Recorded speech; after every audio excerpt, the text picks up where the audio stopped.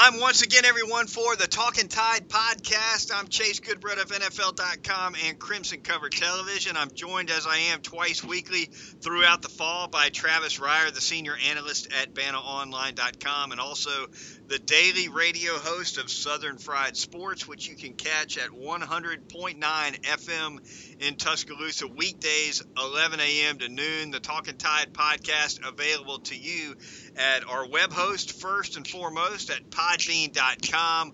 Also various apps including iTunes, Google Play, Stitcher, and TuneIn. The Twitter feed, Talkin_Tide.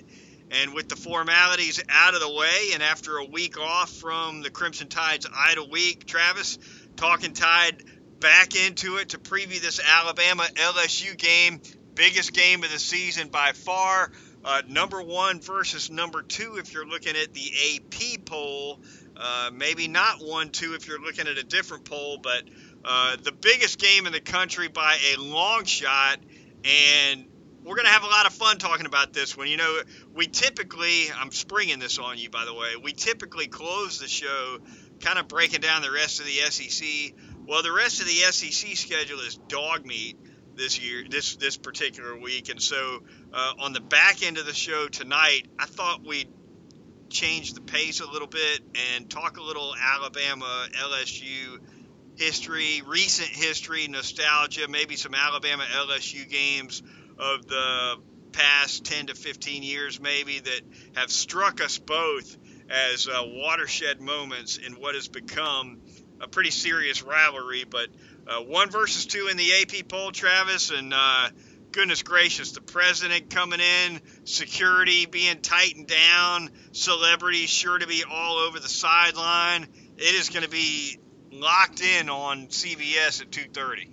Yeah, and a lot of the big money crowd on Saturday probably not going to be happy. They like to fly in on those private jets out there at Tuscaloosa Regional Airport, Chase, but what I'm seeing are reports on Wednesday night that the airspace there is going to be sort of shuttered for just President Trump and that Air Force 2 or Air Force 1. I think it's supposedly going to be the smaller of the two because it's actually going to be the vice president's jet because the runway there at Tuscaloosa Regional can't facilitate the big bird for the president. So, yeah, it's going to logistically Saturday. I think that's going to be the biggest news other than Trump attending the game itself is how it's going to impact getting in and out of the venue. I know we've already talked about it, right? I think me and you, we're talking about getting down there 4 or 5 hours, a good 4 or 5 hours before kickoff.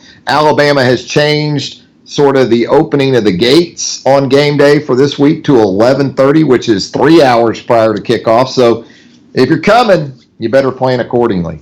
Yeah, I'm going to be at the game. I'll be in the press box. I don't trust the Secret Service to get me in there if I show up at 1:45, right? Not going to happen. So, yeah, and typically with normal Alabama security, the president not around, I could show up at 1:45 for a 2:30 kick and navigate my way through media security, which is its own ball game, and be in there just fine. For this one, yeah, I'll be showing up way early. It's going to be nuts, but I guess we'll turn to football quickly because there's plenty of time. We may go a little long tonight to talk about this one. It is a monster game, but from a football standpoint, Tua Tagovailoa's injury, one of the biggest storylines entering this clash between Alabama and LSU. Travis, he's had some time off in the neighborhood of 20 days, sat out the Arkansas game as Mac Jones got his first career start. This past week, Alabama idle. So Tua Tagovailoa's been able to sit in neutral gear for a while, but this is not his first week back at practice. He actually was able to practice a little bit last week. So the expectation, as we podcast here this evening, roughly 72 hours before kick, is that Tua Tagovailoa is going to be good to go. Yeah, and as recent as Wednesday's practice here in the last little bit, we were out there again for that condensed condensed media viewing opportunity. And a little bit we did see it pointed more towards Tua Tagovailoa in all likelihood being able to go Saturday against LSU. And some of the stuff we saw Wednesday was interesting, Chase, because as brief as it was, it entailed some of that RPO action. We got to get us some of that RPO, Pappy. That RPO action that is such a big part of this offense. And Tua looked like he was navigating that stuff pretty well. Not just in terms of the RPO, but the action off of it, but also climbing up into the pocket and making some throws. So from a mobility standpoint, which is obviously the primary concern for Tua, both in terms of being able to protect himself against a good LSU defense, but also make the kind of plays that we've grown accustomed to seeing from him. I thought it was a good sign on Wednesday, albeit a brief opportunity to check him out. What I'm going to be looking for with Tua Tagovailoa is not. I'm not going to be paying attention so much to whether or not he can tuck the ball and maybe move the chains with his feet. That's not going to be what I'm watching for. What I'm going to be looking for is, can he hop around the pocket with the quickness that we're used to seeing when he's right physically, and get the ball out to secondary targets effectively and accurately. Whereas if he's not as mobile within the pocket, and we've seen that too, right? Toward the end of last season, the Mississippi State game when he got dinged up, and thereafter, we've seen what Tua Tagovailoa looks like when he's more stationary in the pocket because his ankle isn't quite right. If his recovery from this high ankle sprain, and it's the recovery from that with this tightrope procedure is kind of a story all in itself, because this tightrope thing is it's a relatively new procedure that allows players to come back from high ankle sprains in about half the time, as maybe was the case 3 or 4 years ago. But how quickly and how effectively he's able to move into the pocket and throw the ball, to me, that's going to be as important as whether or not he can tuck it and move the sticks.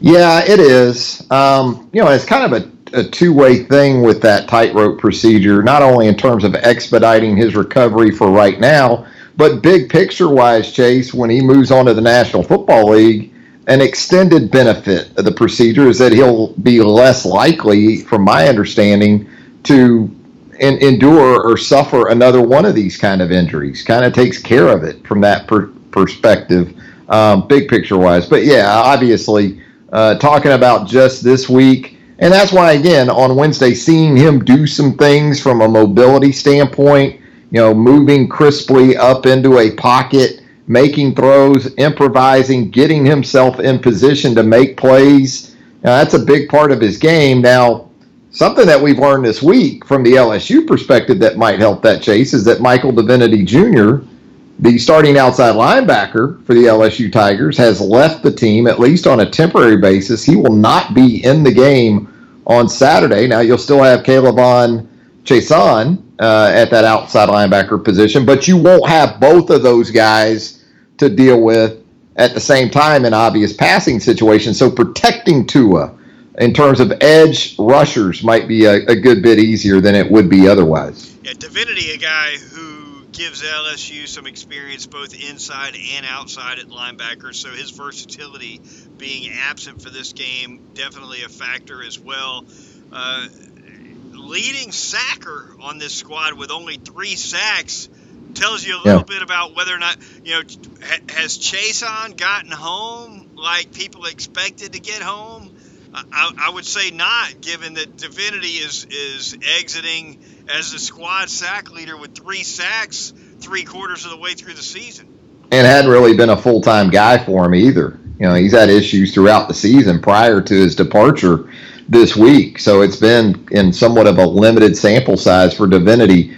Chason's coming off that knee injury from a year ago. Sustained it in the season opener in 2018 against Miami.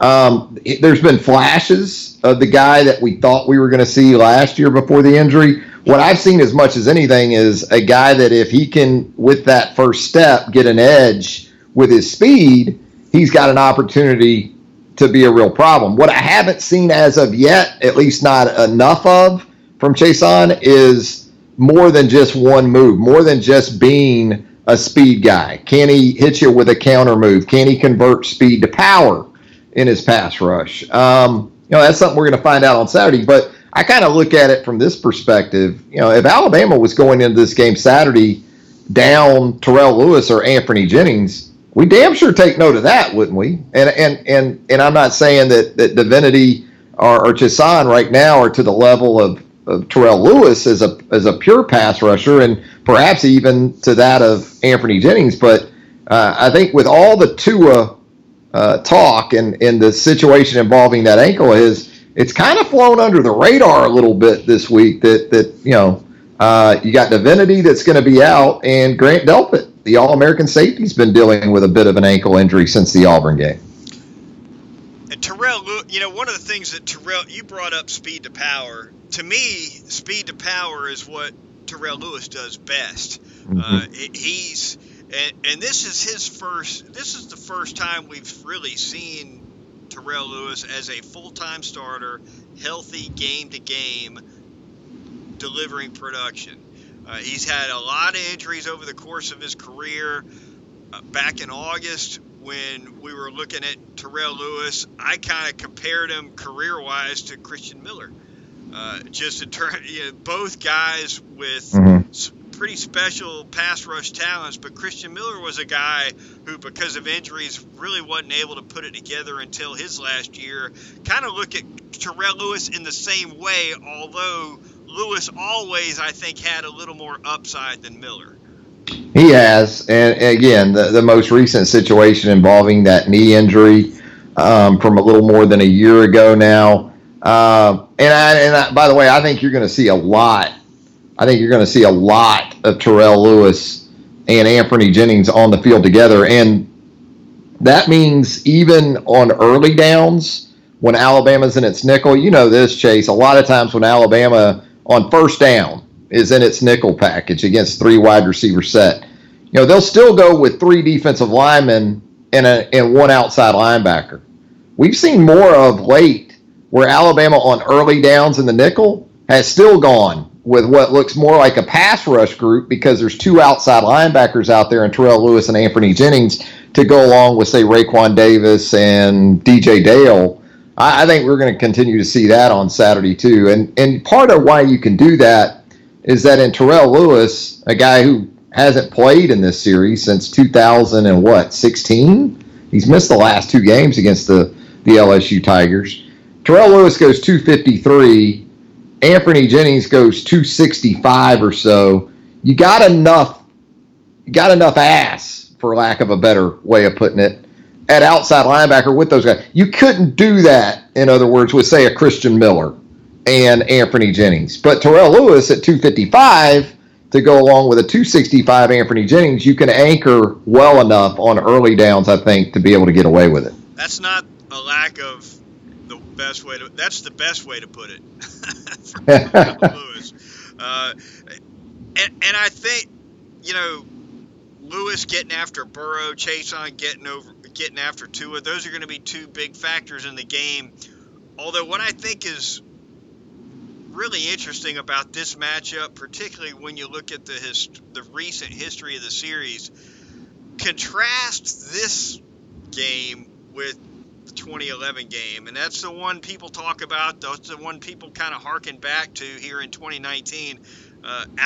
Alabama dropped a 9-6 game to LSU in 2011.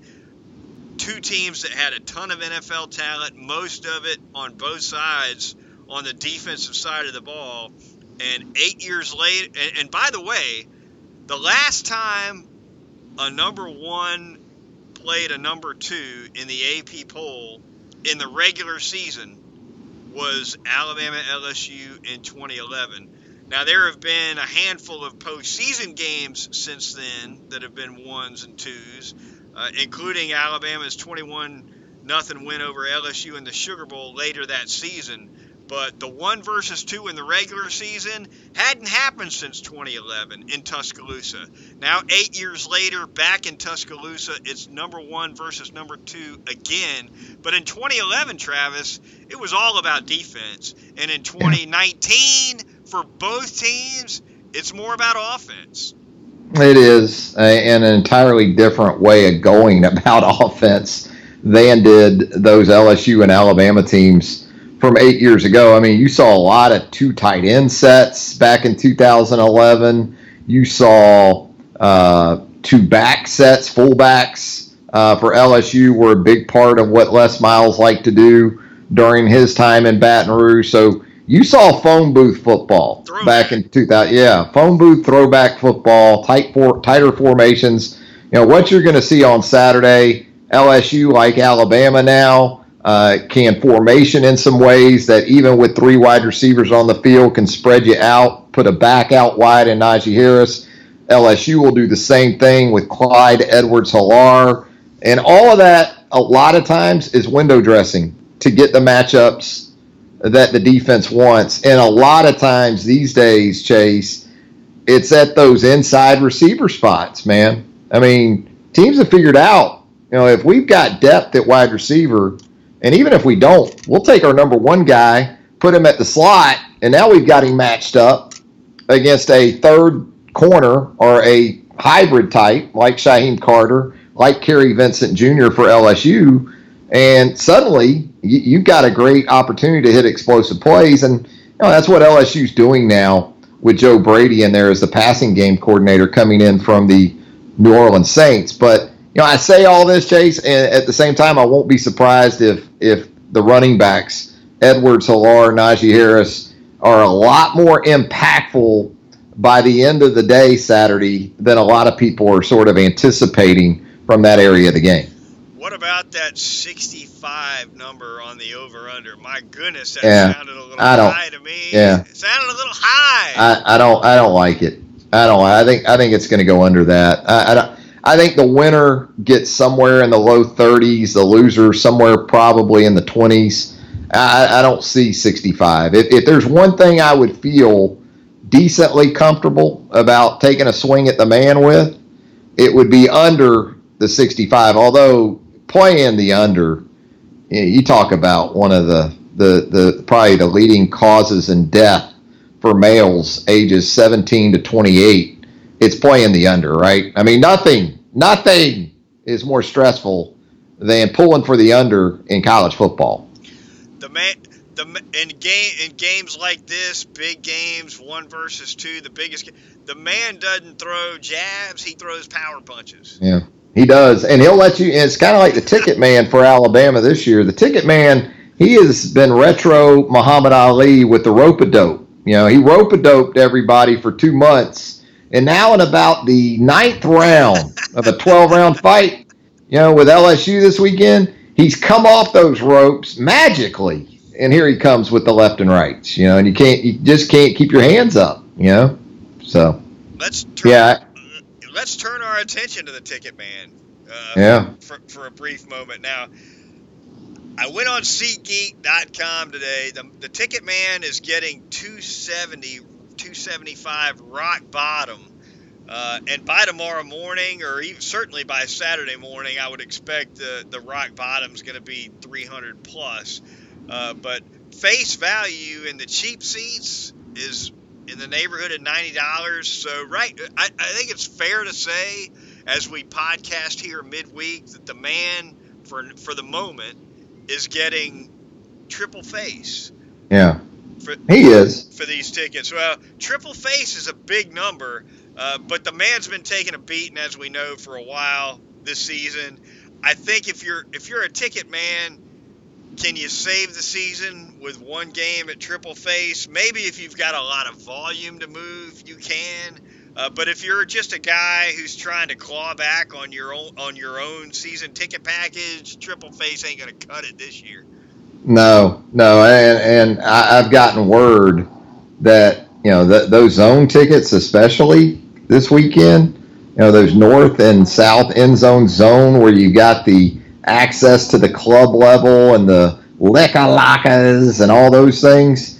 I've heard of 3 going for a grand total of $3,600 a piece for some zone pick tickets this week. Now, that may have been, it's kind of like the Vegas man. It's all about when you get down, Chase. So if you sold your tickets, if you were in the selling market and you sold them before news of Donald Trump making the visit Saturday, you may have done better, because in talking with some people that are involved in this, communicating with some people that are involved in that ticket market far greater and are far more dependent on it than I am, the overriding belief when all this talk about Donald Trump visiting Tuscaloosa on Saturday went down was that the ticket market would go down with it, that tickets would be cheaper as a result of the presidential visit, because logistically some people just wouldn't want to deal with everything, the security and all those things. So,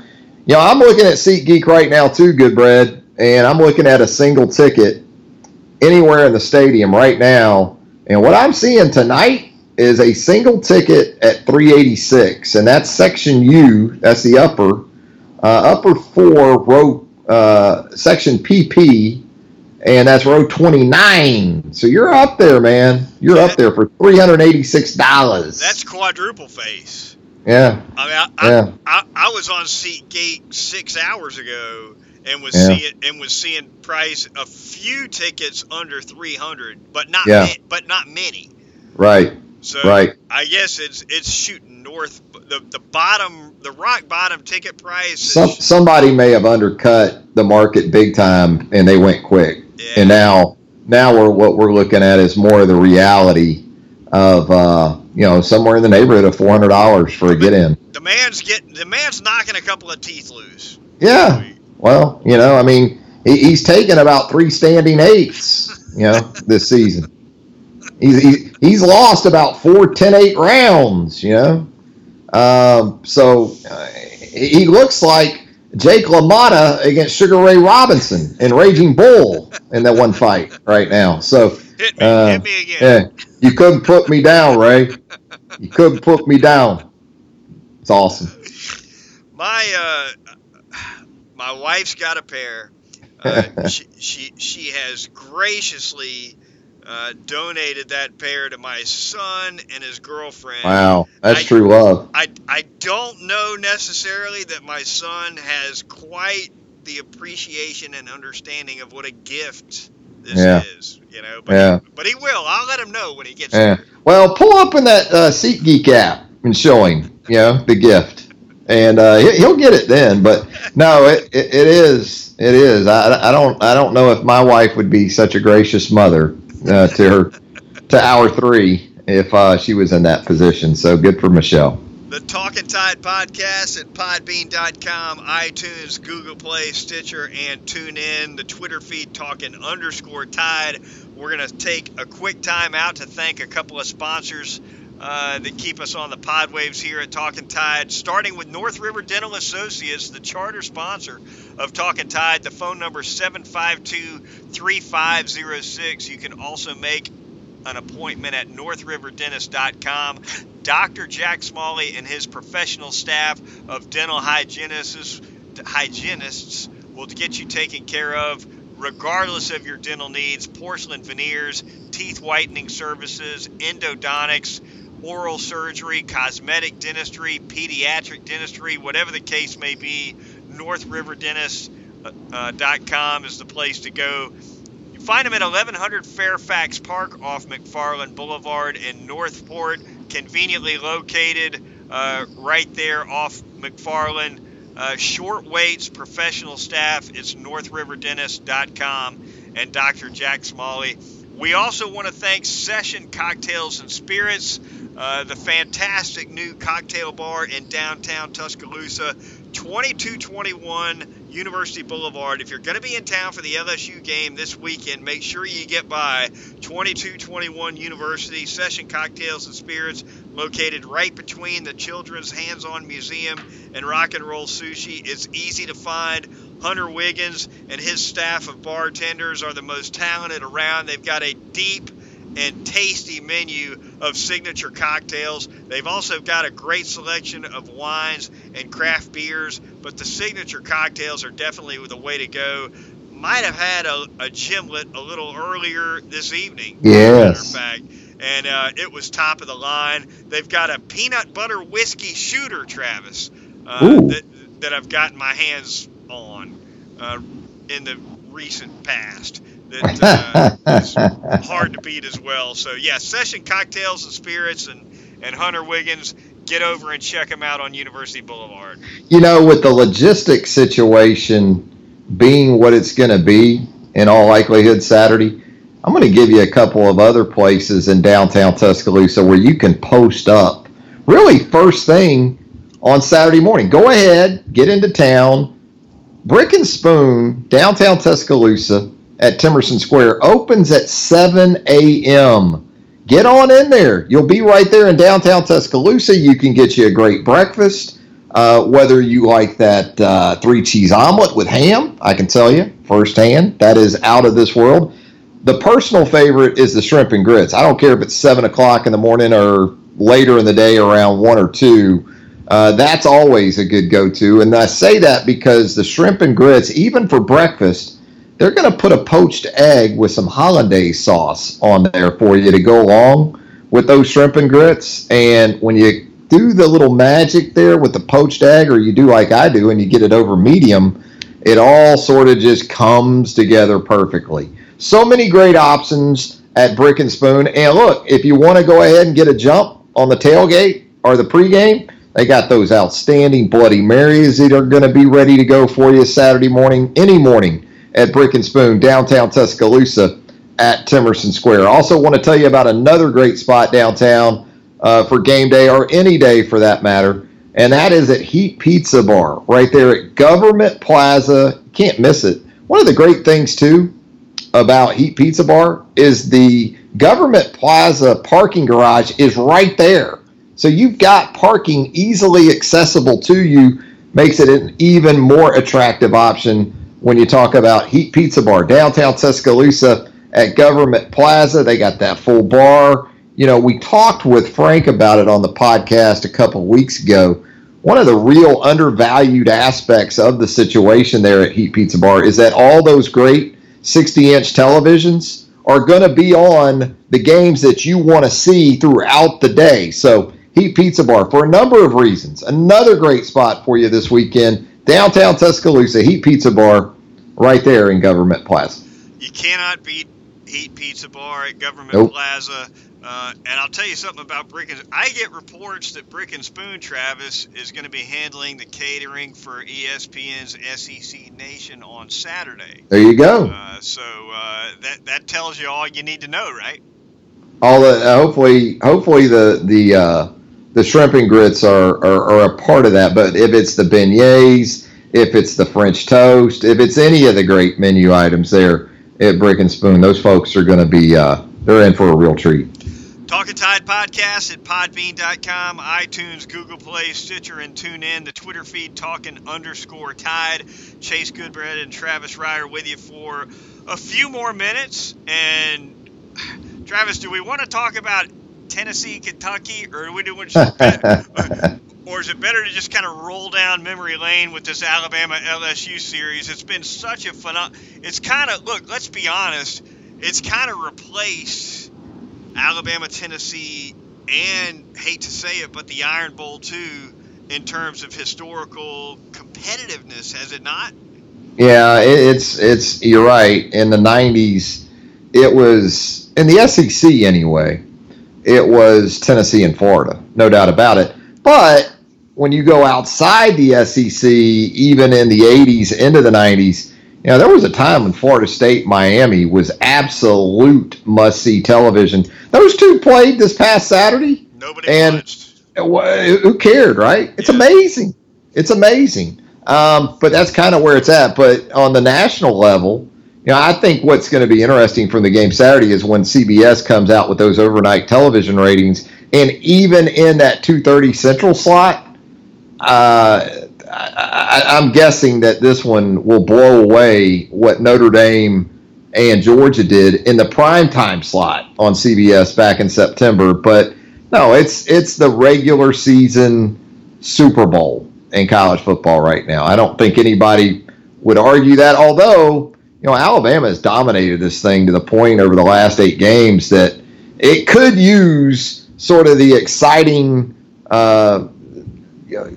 playing out of the game that a lot of people are projecting. Because, when you look at LSU even in these last 3 games, LSU scored 1 touchdown in this series in the last 3 games. So Tigers need to do their part on Saturday to make this thing a lot of fun. Couple of Alabama-LSU games of the Nick Saban era that I want to run by you that I think are I'm going to put you on the spot, Travis, on a couple of these games. I'm going to take you back first to the 2007 Alabama-LSU game in Tuscaloosa, Nick Saban's first season as head coach at Alabama. Early Doucette with a big touchdown catch late in the game that essentially clinched things for the Tigers and knocked Alabama out of the SEC West race. One of my memories as a B guy coming out of that game was Nick Saban in the post-game presser when asked about that play when Early Doucette stuck it in the end zone to pretty much finish it. He complained. Maybe complained isn't exactly the right word, but he was bemoaned. There you go. Bemoaned that Javier Arenas, who was face up with Doucette on that play, faked the blitz and should not have been faking the blitz. My question to you, and I've kind of always wondered this, was Saban tossing Arenas under the bus for faking the blitz and kind of ad-libbing things, or was he hanging it more on Kevin Steele as if faking the blitz was baked into the call? Your opinion on that? Probably a little bit of both. I think ultimately, as Saban has said many times before, he wants to know not just what happened, but why it happened, how it happened. And I'm sure Kevin Steele caught more of that on Sunday into Monday even than did Javier Arenas. And look, what I remember about that 2007 game, because I took it in from field level that afternoon at Bryant-Denny Stadium, was looking at the 2 teams on the field. You remember the Alabama-Notre Dame game, obviously, in the 2013 BCS National Championship game that capped the 2012 National Championship for Alabama. You remember seeing the Notre Dame players in comparison to the Alabama players and thinking, whoa, we got a little bit of a mismatch here, just in terms of size and athleticism and all those things. Well, that's what LSU in 2007 looked like next to Alabama, probably even more so, especially by the time we got into early November of that season. And here's what I also remember. It's interesting you mentioned Javier Arenas. His punt return for a touchdown in the second half of that game that put Alabama ahead, Chase, that still might be the loudest I've ever heard that stadium when Javier Arenas. Now, it may have been because I was on the field and it resonated more. But when Javi ran the punt back against LSU in 2007, and that was in the days of, 80,000 seat Bryant-Denny Stadium, it's still something I remember very vividly to this day. So to answer your original question, I'm going to guess Kevin Steele caught a little bit more of that than Javier Arenas. All right, I'm gonna throw you in the fire one more time before we get out of here on Crimson Cover. On the Talkin TIde podcast. I got my platforms confused there just for a second. I got a couple to juggle, Southern Fried Talkin TIde. Yeah. There you go. That rhymes. That sounds pretty good. So the 2011 Sugar Bowl, and we talked earlier in the podcast that LSU knocked off Alabama 9-6 in the regular season that year, which was billed as game of the century. They come off that regular season game. They clash in the national title game in New Orleans, Sugar Bowl. A lot of good stories came out of that one.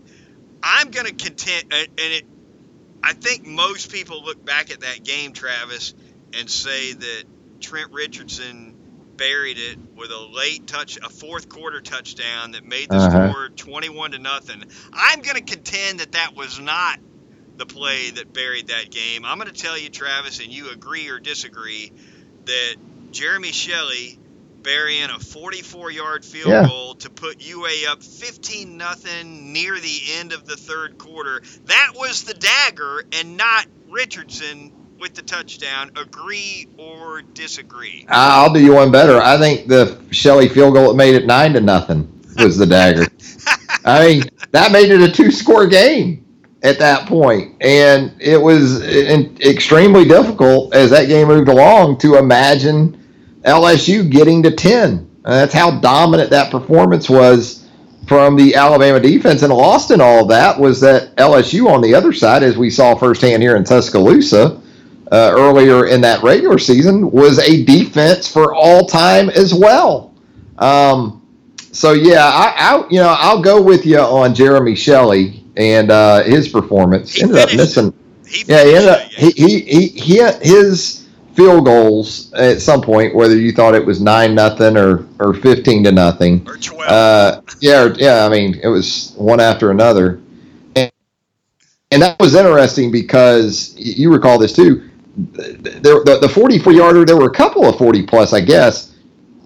Cade Foster had obviously struggled, with kicks against LSU in that regular season matchup. And Shelley was pretty much the inside 40 guy, 39 and in, extra points, those things. That was more what they asked from of Shelley. But with Cade Foster's struggles, they stretched Shelley's range a little bit in that game, the second game against LSU, and he responded. Actually, I think missed an extra point to end the game, but at that point, as we know, it was academic, as they say. Yeah, he actually had 7 field goal attempts on the night. He had a 42-yarder that was blocked. He missed a 41-yarder, and as you mentioned, he missed the extra point on the back end of Richardson's fourth quarter touchdown. Probably good thing for Alabama that he didn't get one blocked or miss a PAT early in the game, because you wouldn't want that in his head on a night when he needed to hit 4 or 5 field goals. Yeah, and it was very big. But what did LSU cross the 50 once the entire game in that one? I mean, it was just – and I thought also in terms of Jim McElwain performances as the offensive coordinator, I thought that was one of his best. He did some things early in the game with A.J. McCarron to give him some easier throws, get him away from the pass rush a little bit. Got Brad Smelly involved a little bit on some boot action. And then Marquise Mays goes out of the game, Chase, and lo and behold, Kevin Norwood goes to work on the Honey Badger, of all people, on some of those corner routes. And AJ was really, really good. That was the arrival, no doubt about it, of A.J. McCarron as a starting quarterback at Alabama. Norwood went over the top of the Honey Badger for 2 in that one. Yeah, no question. Been a heck of a series. Been an amazing series of late, and this Saturday will prove to be an extension of that, I'm sure. That's going to do it for this edition of the Talkin Tide podcast. For Travis Reier of BamaOnline.com and Southern Fried Sports Radio, I'm Chase Goodbread of NFL.com and Crimson Cover Television. Be sure to join us for the Sunday Nighter this coming weekend. We'll recap Alabama-LSU, number 1 versus number 2, right here on Talkin Tide. We'll talk to you then.